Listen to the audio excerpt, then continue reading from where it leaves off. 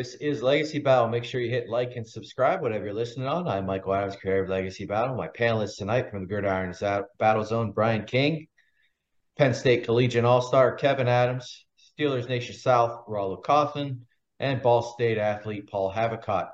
Our special guest tonight, this one is an honor for us because he's taking time out during the season here, but we're joined by a 12-year MLB first baseman, 11 of those seasons with the Pirates, who we're going to be discussing tonight. Top 10 in doubles 2 times, sack flies 3 times, hit by pitches 4 times. And I'm going to save the rest of the stats because he's going to be represented in this debate a little bit later on. But he's a good fielder as well, led in fielding percentage at first base in 93. His range factor is 15th all time at first base in Major League Baseball. He might not have known that stat, but it's out there. So we got KY Kevin Young here. Kevin, thank you so much for joining us. Oh, thanks guys for having me. It's always an honor. Awesome. Tonight's debate is going to be the greatest Pirates first baseman of the last 40 years. As I said, KY is on our list here for the debate, so he could win it. We'll see how it goes. I want to throw out our 2 honorable mentions who just missed the list. That's Craig Wilson and Jason Thompson. People forget how good Thompson was, I think, because he came right after Willie Stargell, so it kind of filters him out of our timeline there. But since Kevin Young has retired, the Pirates are at 60 plus first basemen and counting. So there has not been a lot of stability there through the years. But we are going to start today with Josh Bell. Yeah, Josh Bell, he was selected by the Pirates, second round of the 2011 draft. And he had received a $5 million signing bonus, which was a record for a player drafted outside of the first round, which I thought that was pretty interesting. He worked his way through the Pirates farm system. He was selected to the 2015 All-Star Futures game, and he played through the minors from 2011 to 2016, where he made his MLB debut in 2016 with the Pirates and played through 2020 with the Pittsburgh Pirates. On July 8th, 2016, he was a pinch hitter for his debut. The very next night, at his second at bat, the guy hits a grand slam. In 2017, he had a knee surgery before his rookie season, but he didn't miss any games. He set the NL record for most home runs by a rookie switch hitter when he had hit his 24th home run against Jake Arrieta on September 14th, 2017. He was a finalist for Rookie of the Year that year. He finished his rookie season batting .255 with 26 homers and 90 RBIs, not too bad. In 2019, he became the 4th player in PNC Park history to hit a ball directly into the Allegheny. He had some power. And then, well, first, that shot was 472 feet, about 115 miles per hour. And then 2 weeks later, he became the first player to hit 2 balls directly into the Allegheny River. This dude had some hitting. He had some power for sure. He was elected to his first All-Star game in 2019. When he entered that game, he was actually batting .302 with 27 homers and led the MLB with 84 RBIs that year. Heading into that All-Star game. He was selected for the Home Run Derby that year as well. Unfortunately, he got beat in the first round, but it was cool to see a Pirate up in there because it's been a while. And then he would finish the 2019 season batting .277 with 37 homers and 116 RBIs, which is pretty decent stats. Unfortunately, he only had really 3 seasons. 2016 only played a couple games. And then 2020 was the shortened season because of COVID. But the man had power. He had some good hitting. I missed him when we traded him. So that's Josh Bell. It's okay. Why with Josh Bell? Let me ask you this: not so much with the Pirates. Why hasn't he had the success, in your opinion, since he left Pittsburgh that he had in Pittsburgh? Yeah, no, I know, and it's really hard to tell. Sometimes guys, like I said, it takes a while. I know Josh always had the hit trait in him.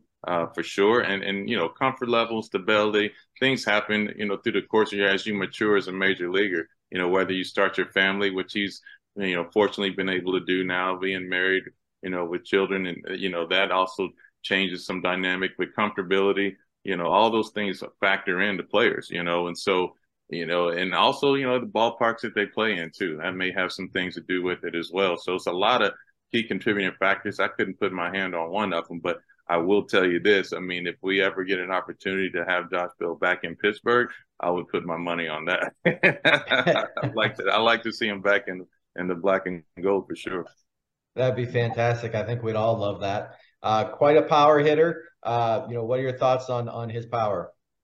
Yeah, extreme power from both sides. Obviously, being a switch hitter, that's a mainstay in the lineup. And I also think like the fitness part of him, always being in shape, really trained really hard. So, the big factor was right before all that happened. That's when the DH became across, the board. And so I often wonder if we would have really saw that coming as rapid as it was, would that trade have been made, because Josh Bell is the prototypical DH that you'd want to have, and it's from within your system too. So the right hand power and the left hand power are pretty much matched. Obviously, it played better left handed power being in at PNC Park. So that was probably the big thing that you see those home runs towering over the bleachers, but all in all, power numbers. I mean, from both sides of the plate. And a guy that you can play 160 games, 162 games a season because that's what he wanted. You don't see guys like that very often. Well, let's move on to our oldest player tonight. He's been a guest on the show, and he has broken all our hearts. Sid Bream. Yeah, a true Pirate fan takes Sid Bream, and that's who I took. Out of Carlisle, PA at 6'4", 220. The perfect 80s name to throw around, and he's not as athletic as the names on this list. He doesn't have the power of Josh. But my argument here, and it's a long shot, is that he meant a ton to the fans of Pittsburgh. And in '85, they started using him as a starting first baseman, and his home run total was 3, just like it was with the Dodgers in the prior year. So, like I said, nowhere near the power of Josh, but he was a steady player. He was a great average player, and he gave the Pirates a good 4 or 5 years of just really good defensive quality play. He batted in that '85 year, 284 with 15 RBIs in 26 games. And the Pirates got the best of him, I think. In his whole career, he had a batting average of 264. And with the Pirates specifically, he batted 264. He had 544 hits, 278 RBIs with the Pirates. And this includes an '89 season where he had 3 surgeries on that knee there, and he only had 8 hits on 36 at bats, and he tore the cartilage running back to first that season. And he had 57 home runs with the Pirates. He's an average player really on any team, but to the Pirate fans, he was really part of that team that we thought was going to have some magic. And he was Pittsburgh through and through. He named one of his sons Austin Leland after Jim Leland. Over half his RBIs and home runs, I think, were with the Pirates. And in 1990, Sid played his last season with the Pirates. Solid everyday player. But what I remember, he doesn't look as good as Kevin does in a suit, and he's not as athletic as the other names, but I'll always remember how we've never really recovered since him. And I'll remember that game 7 when peg leg, he's running around third base on that one leg there, and Barry Bonds could not throw him out, and he slides across home plate there for just creating this dark cloud of the Pirates for the next, 20, 40 years here. So I think he almost got a Golden Glove, but they gave it to Glenn Davis the year he was up for it. But great defensive player, good all-around player. That's Sid Bream. Let's see what you guys say about him. KY, with Sid, when he was on the show, he was kind of upset that he didn't get that Gold Glove the year Glenn Davis got it. I'm pretty sure he led in assists and putouts that year. What are your thoughts? We know he wasn't the greatest hitter or didn't have a lot of speed, but his fielding, he might be the best fielder we're talking about tonight. Yeah, and again, you're talking about a left-handed first baseman, which always is, favorable in that situation. He was really good with his glove in the area that he had control of defensively. Obviously, having guys that in the infield that rely heavily on, a good glove over first base. So you don't worry and concern yourself. I always say good first baseman defensively makes the rest of the infield better. And so that was what Sid really did in that on the team that he was on that during that time. And I think, being in a Pirate uniform, it solidifies that side of the field. You're talking about guys like him and Chico Ling playing on one side of the right side of the field. So you have Gold Glove caliber defense across the board, regardless, and if they're winning the Gold Glove or not. And it had a lot to do with, the success of that pitching staff as well. So You had guys that were really effective, but that defense really, we had a lot of ground ball pitchers in the early 90s teams like that. And so, Sid solidified and put an anchor on that side of the infield for those guys for sure. And not to mention the leadership that he also brought to the clubhouse as well. So you didn't need a ton load of that because you had Jim Leland and he's such a strong personality. But he also, Jim utilized guys like, Sid Bream to make sure he delivered messages throughout as well. So again, just a staple and a different type of, contributor, if you will. You don't see, like you said, the big power numbers and, a lot of flash that goes with it, but it does sell really good to be an anchor for that side of the infield defensively. Well, let's move on to our next player. That's going to be Garrett Jones. All right, Garrett Jones. So G.I. Jones, he spent several years in both the Atlanta Braves and Minnesota Twins farm systems until he finally got that real shot at the big leagues at age 28 when he signed with the Pirates for the 2009 season. And one might say that he made up for the slow start to his career with a couple of really fast starts. He got off to a superb start with the Buccos in July of 2009 when he finally broke into the starting lineup. Jones hit 7 homers in his first 12 games and 12 homers total for the month. His July 17th performance was especially impressive. Jones went deep in the first inning against the great Tim Lincecum of the Giants, and then in the 14th inning, he scored the only other Pirates run of the game after his walk-off home run blast. Another great start for him was during the 2010 opening day contest against the LA Dodgers. He belted a home run in each of his first 2 at-bats. The first one ended up in the Allegheny River. This performance actually prompted MVP chants from the Pittsburgh hometown crowd. They were so excited. During Garrett's 5 seasons with the Pirates, he averaged 71 runs, 28 doubles, 20 homers, 65 RBIs, and a 253 batting average per year. So not too bad there. Twice he led the team in homers, and in 2013 he helped the Bucs to their first playoff series in 2 decades. Unfortunately for both the Pirates and Jones, he did not re-sign with the team in 2014. He went on to make a deal with the Marlins. The team struggled really to replace him, platooning Ike Davis and Gabby Sanchez at the position. And Jones only played another 200 MLB games. He followed up a decent season in Miami and then a disappointing one in New York. But hardcore Bucco fans will remember G.I. Jones for, his fast starts and his likable demeanor. So, Kevin, G.I. Jones here, he did not become a major leaguer other than a little brief stint in 2007, but at 28 years old in 2009 in Pittsburgh. I'm not sure how much you know about him, but any idea what took so long? Was that when he just finally put it together or just the first time he got a shot? Yeah, I think a lot of times it is the ability. You start learning a lot about yourself. We talked about it before. As you get older, you start going through the process. And I know a lot of guys that go and they start figuring it out, at this game a little bit later. That's usually about 26, 27 at the major league levels when you really step into your prime. But when you just getting an opportunity at 28, you got to remember at 28, life has changed a lot, from the time you got into pro baseball. So you've been able to experience things a lot differently, be able to appreciate who you are as a player. Like I said, the life changes that come along with that as well. And so the ability to be able to go through that process as a professional, now all of a sudden it's more than a game. It is literally, it's the way of living. And you take it a little more serious and you have a little more sniper focus, if you will, on your trade. And so that's usually what takes place. And you realize you're playing on the biggest stage.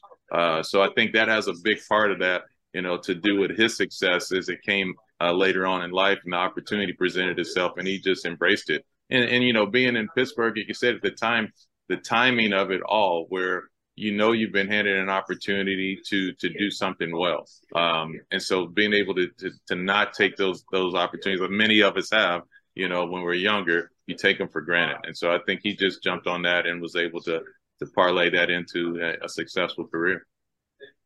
Let's move on to our final player. It's Kevin Young. Hey, why? We don't know who that is. We don't know who that is, by the way. Originally drafted in the 7th round of the 90 MLB draft. He was the minor league player of the year in 91. He was the American Baseball Association's top prospect in 92, and he made his debut in 92, singling off Tim Belcher in his second at bat. He played four seasons with the Pirates, then went off to KC, which I think the barbecue out there helped transform his game, because when he came back to the Pirates in 97, he was a terror. He had from 97 to 2002, he averaged 20 homers and 82 RBIs. In 97, he won the Roberto Clemente Award for his services in the community, as well as on-field attributes. But the great thing about KY was his versatility. He played 97 games at third base, where he has the all-time record for assists, tied with Sabo, and with 11. He played 18 games in right field and 13 games in left field. In 1999, he was just the third baseman in MLB history with 25 home runs, 40 doubles, more than 20 stolen bases, and 100 RBIs in a season. Jason Bay replicated that feat in 2005. One little known fact, that he's fourth all time in home runs at Three River Stadium, behind guys like Willie Stargell, Dave Parker, Barry Bonds.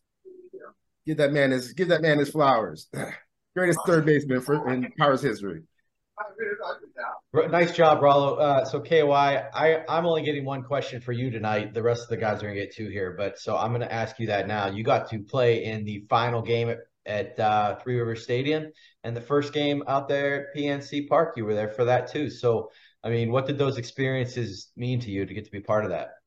Of the final game, it was amazing. It really was, because you realize the history that was there, at Three River Stadium. Not only from just the experiences, the quality of teams, the people that played there, the names like Roberto Clemente, Willie Stargell, obviously, and so many, Barry Bonds, and so on and so forth. But like I said, the history and all the things that you really start feeling that you're a big part of something that's bigger than yourself. And so it was just an honor to be able to play. And I remember a tear kind of fell when I watched them implode the stadium at Three River Stadium, but it goes back to the fan base in Pittsburgh, whether it be the football or baseball. But I mean, to share a home there that was literally home, and it really did help me grow up as a young individual. I mean, you got to remember, I got to the big leagues when I was 22 years old. So being able to play on that field and experience that, Pittsburgh grew me up. That was what grew me up. I grew up in Pittsburgh as an adult through my professional baseball career. So it was such an honor to be able to play there. And then, like I said, I'll never forget that for the rest of my life. And like I said, it's just I'm kind of speechless with it. I actually want to find a big picture of Three River Stadium so I can put it in my house, just so I can always remember it. Awesome. Well, let's move into our vote. Guys cannot pick your own. Paul, you're in my upper corner. Who are you taking? I don't know. I obviously I love Bream, and he's childhood favorite. I can't pick him though. And I love Kevin, but Kevin played all these other different positions, and your debate's about first base. So I'll still pick Kevin because he's got the numbers and he's got the stats, but he might be too athletic for this competition. So, but I'll stay with Kevin. He looks good there. He's good number one. Rollo. This is tough. I kind of got to go with Sid Bream. Oh wow. Okay. Adams. You know what? Man, Josh Bell's got the best power out of all of them, but not better than Kevin. I was debating between KY and Sid Bream. Sid Bream had some good defense, but I think KY provided us a lot of stability where we needed it.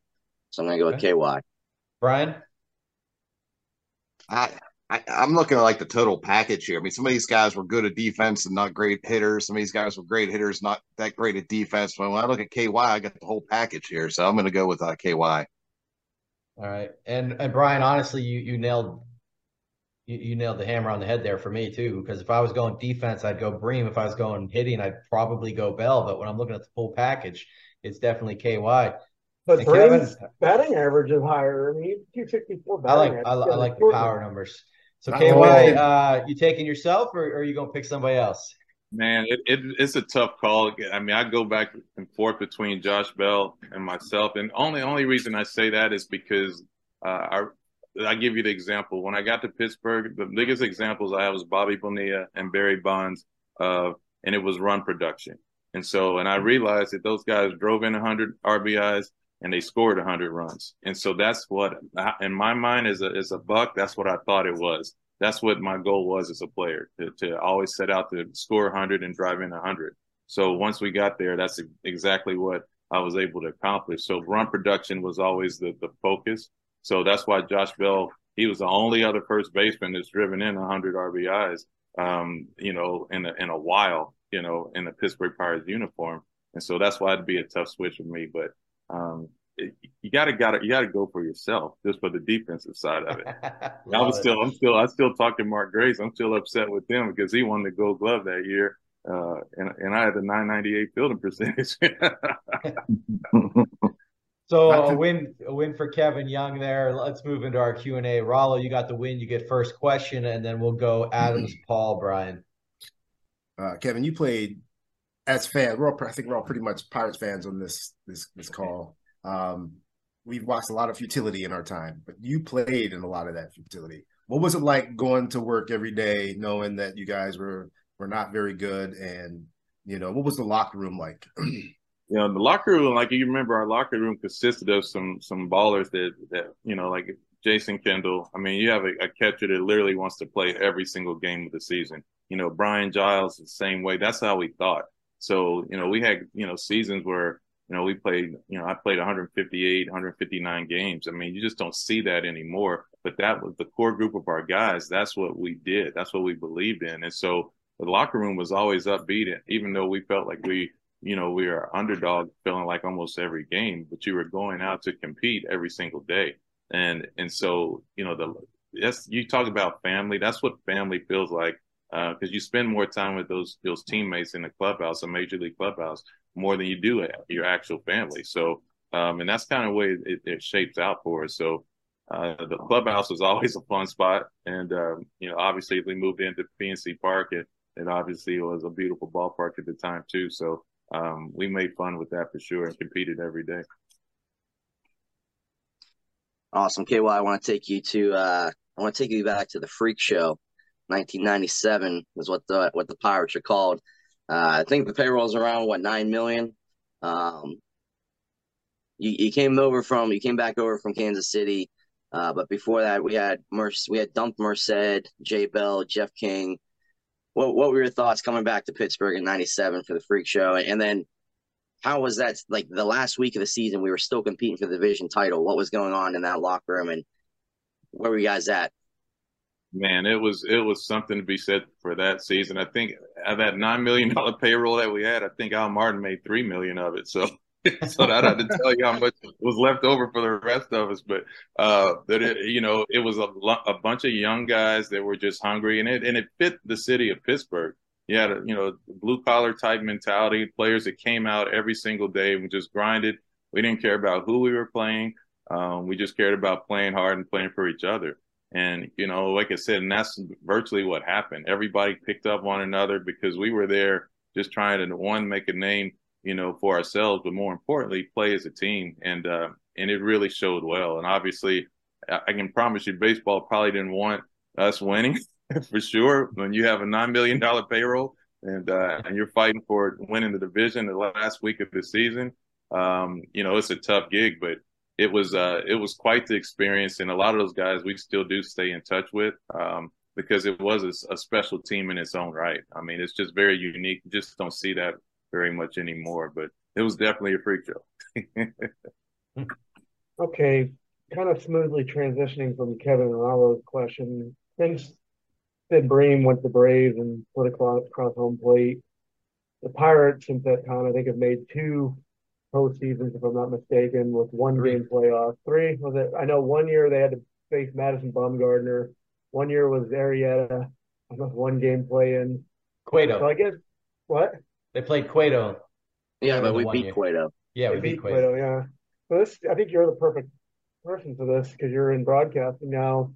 For those of us who've been around a while, Pirates started out hot this year. They're cooling off. They're still only a half game back, though, I think, out of today's standings. Why should people still be excited about the Pirates? It seems like we have trouble. We can get our McCutcheon jerseys out again and stuff like that, but it seems like we have trouble tying ourselves to players because they don't stay long. But you seeing changes come across the organization? Well, I think, yeah, I think Is there anything coming out we can be excited about? Yeah, I think the transition into, again, acquisition is a big part of it, right? I mean, obviously, we're not going to ever go out and sign some of the top free agents that are out there. That's just never been the way we operated. So you have to grow your system from within and then acquire key contributors that maybe that you can find a diamond in the rough here and there. So this year was a perfect example. It looks similar to the model we used in the past and during 2014, 15, 16, where you're able to acquire guys that actually have some veteran presence. They have done some things on the pitching side. Rich Hill's a perfect example of that. Obviously, bringing back Kutch was a big part of that. And then, having even, guys like, Santana and Connor Joe, who's trying to find a way into being, a little mainstay that has some experience of success at the major league level. And then let's face it, I mean, you have a ton load of guys that are young and talented, but the pitching is going to be the number one thing. I mean, I start in pitching when you have, a guy like Mitch Keller that legitimately turns into an ace, not somebody that you make an ace because you say, we just think he can be one, but he's definitely shown that, he's turned a corner in how he goes about doing things. And it's very uncomfortable at bats for opposing hitters. And so, you on the back end, you have a guy like David Bednar that closes games out. So you can kind of see between the young talent, the starting pitching, and then the ability to go to the bullpen and close games out. You may have some middle relief that you're trying to figure out, but, you have a guy like Colin Holderman who you acquired too. So these acquisitions now are playing, big parts in this early success on the pitching side. Now it's just a matter of those young guys offensively. Can they start finding their way now that they've gotten, 200 at bats in? And so that gives you some hope. To your last point about, being able to hold on to some of these guys. I mean, that's the tough part, sustainability in Pittsburgh. I mean, it's always going to be a tough part, but when you lock up Brian Hayes and you hope that turns into something, you lock up Brian Reynolds and hopefully before too long, you'll hear that, you've locked up Mitch Keller. That I think that would really be very helpful to a lot of other potential free agents that are out there as well. Because they see guys like O'Neal Cruz, who's a super talented individual that will come back. I mean, this team's doing a lot of this without arguably their best run producer, and so something to be said about that as well. Yeah, extend Kutch too. That'd be great. Give him another year or two on that deal. So I'll take Brian's question. So you were still there in 01, right? Yes. So you played for Lloyd McClendon. I just want to know, you were there for the base stealing incident. Like, what are you guys thinking on the bench when Lloyd McClendon goes out there and he takes the base back with him? That was one of the funniest moments in baseball history to me. It was pretty funny. I mean, for us as players, we're like, come on. I mean, seriously. I mean, like, because first of all, it's not like you took the base and ran back to the dugout and threw it down the stairs. You took the base and walked back. So for us, it's like a lifetime. We're watching the game, and it's like, okay, he's snapping. Oh, he took the base. Here we go. So it's pretty funny for us. A lot of times, it's like as players, we we find humor in things, but it was definitely, as you look back at the video, I mean, it's intense at the time, but man, you look at it and you can't stop laughing because I saw. Mac last year, I think he was managing maybe in Toledo or somewhere, and so until this day, I mean, he'll never be forgotten for that for sure. But it's definitely something at the time. I wasn't laughing at the time because I knew he was really mad, but I've laughed ever since. Go ahead, Brian. So, KY, I went back and took a look at the impressive list of pitchers that you hit homers off of over the years. Tom Glavine, Lee Smith, Frank Viola, Dwight Gooden, Kerry Wood, Randy Johnson, just to name a few. As you look back on your playing career, is there a moment or a play or a single game performance that you would say that you are the most proud of? Yeah, I think it'd be that '97 season. I think that was the year that I tore my thumb ligament towards in August against Colorado in Pittsburgh, and They said I was going to be out for the rest of the year, and that was when we were in the pennant race at the time. And I remember they said I'd be out at least 8 to 12 weeks, and I ended up coming back like in the sixth week. They didn't. I actually just came in the game on a double switch because we had a lead in the eighth inning. Went into the ninth and ended up giving up the lead in the top of the ninth against the Expos, and so Gene Lamont was a manager at the time, and so I come back in and I'm supposed to lead off the inning because we had a double switch, and so nobody's even known. I've just been going back in Three Rivers in the cage during the game. I've been swinging the bat. I just never told anybody. And so they asked the trainer, it's like, well, is he able to hit, or what? Do we have to pinch hit for him? And I was like, no, I can hit. And I convinced Dean Lamont to let me hit. And I think Telford was on the mound for the Montreal Expos at the time, and he threw a slider up out over the plate, and I was able to hit it right down the right field line, which to this day, I've never hit a ball down the right field line for a home run as a right-hand hitter, but that was the one that I'll never forget. And I think it was because it was so unexpected and nobody knew that I would even have opportunity to be in that game. And again, we were right in the middle of a pennant race, so it was a big win for us at the time. All right, one more, guys. Rollo, go ahead. KY, you hit your first major league off of Rod Beck. Do you tell me a little bit about when you hit it? What did it feel like? And when you're going back to the dugout, what was the feeling like when you got back to the dugout? Yeah, one of the most amazing feelings ever. I mean, you play your whole career, but you'll never forget your first hit or your first home run, and especially one like that. I believe it might have been a 3-run homer in the bottom of the eighth inning, so it was one of those that we ended up winning the game because of it. And so I was just, and God bless him. I mean, he's moved on since Rod Beck's passed, but I was able to meet his wife because she's a real estate agent in Arizona, just to make a long story short, but just how that circle comes back, and just it was just an honor to even, to just be able to experience that. But like I say, you don't forget those moments. My mom, and dad were in the stands for that. But you never know when you're going to hit your first homer, right? Nobody's expecting a homer, but so it was an honorable experience to watch the ball go over, left center field, in Pittsburgh at Three Rivers Stadium that night was a pretty explosive feeling I'll never forget. All right, KY, I want to take you to your rookie season coming over to Pittsburgh. I mean, pretty much the roster was the guys that we grew up watching with Vaughn, Slike, Merced, King, Bell, Tim Wakefield. You guys had a pretty decent roster. You went 4 for 7, batting .575 that rookie season of yours. But what was it like coming over to the Pirates when we were a decent team at that point? What was it like coming in and playing with those guys and learning from them? It was amazing. I mean, again, just watching Barry prepare, go out and compete, and Jay Bell at shortstop. Jeff King, all the guys that we had, Orlando Merced, Andy Van Slyke in center field was just, I mean, you come through, I wasn't in the minors very long, but those are the guys, like I said, when you get there, you're like, man, those guys look like, rock stars for real. I mean, and so just being able to share the field with those guys, and then at the time be at Wrigley where all that happened, just to play at Wrigley and all the history that's there at Wrigley Field, playing in the major league level with, some of the guys that have just been, superstars in the game. It was very honorable. And then actually to be able to contribute and actually perform well, it's like, oh man, this game is something else.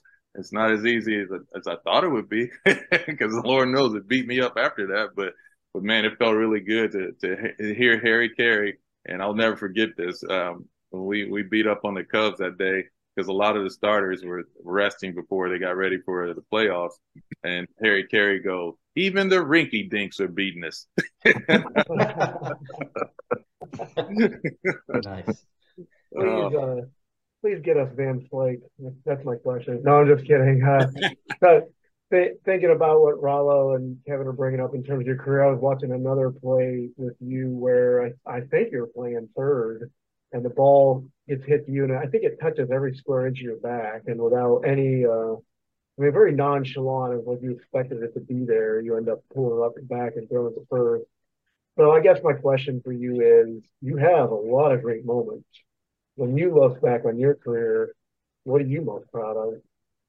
I think that where I listen to other teammates talk about, my presence, in the clubhouse and just being a teammate. I think Jack Wilson, would be one of those guys. Jason Kendall would be one.